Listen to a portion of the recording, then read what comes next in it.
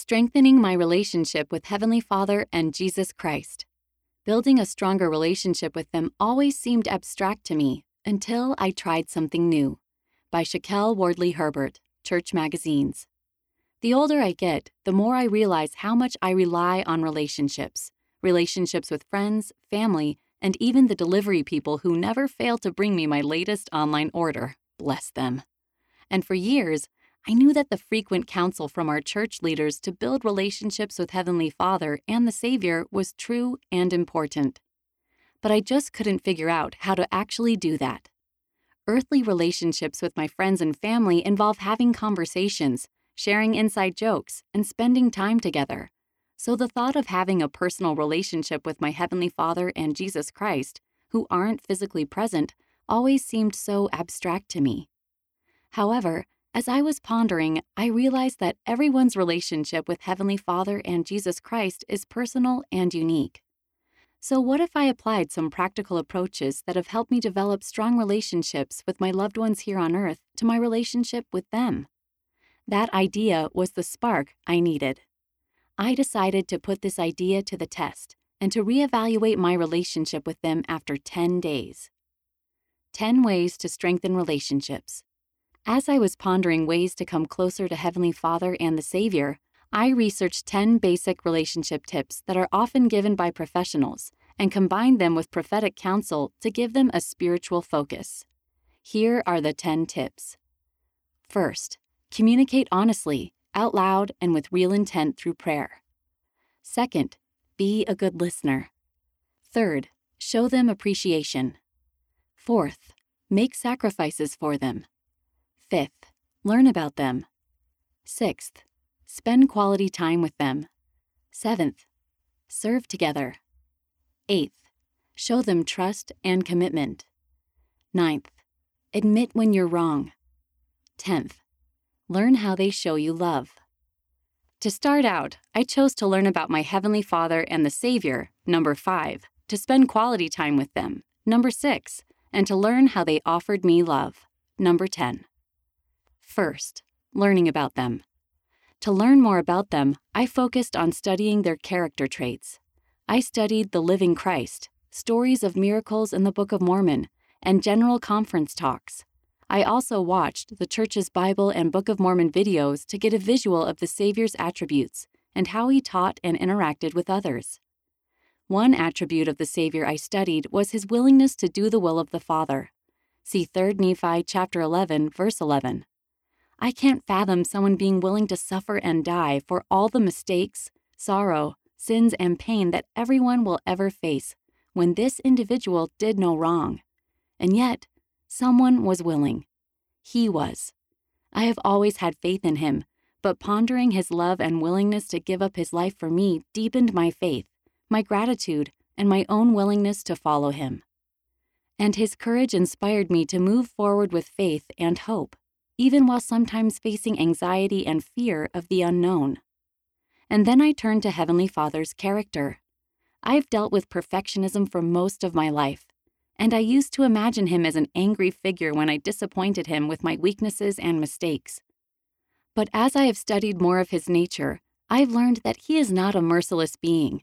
He is patient and kind and loving. He is always willing to forgive me. He is my biggest supporter. And I realize that he really is my Father, and I am his divine child. He loves me completely and simply wants me to return. Learning about the nature of Heavenly Father and Jesus Christ changed my whole perception of how they feel about me and how present they actually are in my life. And I realized that they are not strangers to me. I've known them since the beginning, and they have always known me too. Second, spending time with them. Just as I might set aside time to visit a friend, I made time to spend with Heavenly Father and the Savior every day. I said heartfelt prayers out loud and took time to listen. I played and pondered my favorite hymns. I meditated, and because temples were closed due to COVID-19, I would go on peaceful walks. I usually have a podcast or audiobook sounding in my ear when I go walking. But during these walks, I disconnected from the world. I chose to listen for them. Doing this helped me connect with the Spirit and recognize and ponder the intricate details of the world and my purpose. I realized how much thought Heavenly Father and the Savior put into their creations, including me. I felt a lot of spiritual power come from that quality, quiet time with my Heavenly Father and Savior. I recognized more of my blessings. I found greater gratitude for life overall. I received more assurance in my decisions, and I could feel their quiet strength sustaining me. Just as with any other relationship, prioritizing quality time brought us much closer. Third, recognizing how they show me love. We all best receive love in certain ways. I thought about how other people have shown me love and what has affected me the most over the years, and I realized that I've always felt most loved through the meaningful words of others. And when I realized this, I also realized that for me, the most profound answers to prayer or the greatest comfort from Heavenly Father or the Savior has always been through words, whether those words came from someone who was prompted to talk to me, through truths in the Scriptures. Whether those words came from someone who was prompted to talk to me, through truths in the Scriptures, through books, or through beautiful quotes from prophets and apostles, words have always filled my soul and given me comfort more than anything else. I also thought of how they offer me love through other means, like through my loved ones, through strangers, and even through pleasant coincidences and mercies. I was moved to tears when I recognized just how they show me love in so many ways, but especially in the way I receive it best. They truly know us and how to reach us personally and effectively. We too can show them love in the best ways we know how, by sharing the gospel, following them, and serving others. If you need help figuring out how they show you love, ask Heavenly Father for help in recognizing it. He will show you. Building real relationships.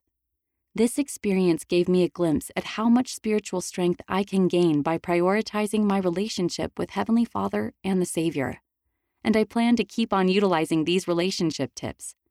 I now truly see my relationship with them as real, powerful, precious, and eternal. They aren't intangible, as I once thought. They are with us. They are in the details. They stand ready to shower us with strength, comfort, wisdom, guidance, and peace, especially when we make time and room for them in our lives. Try out your own methods to grow closer to them and see what happens. I can testify that as we prioritize these vital relationships and follow them, we will be able to access the Savior's healing influence, move forward with faith, and find greater confidence and joy. I know I have. Read by Amanda Saria.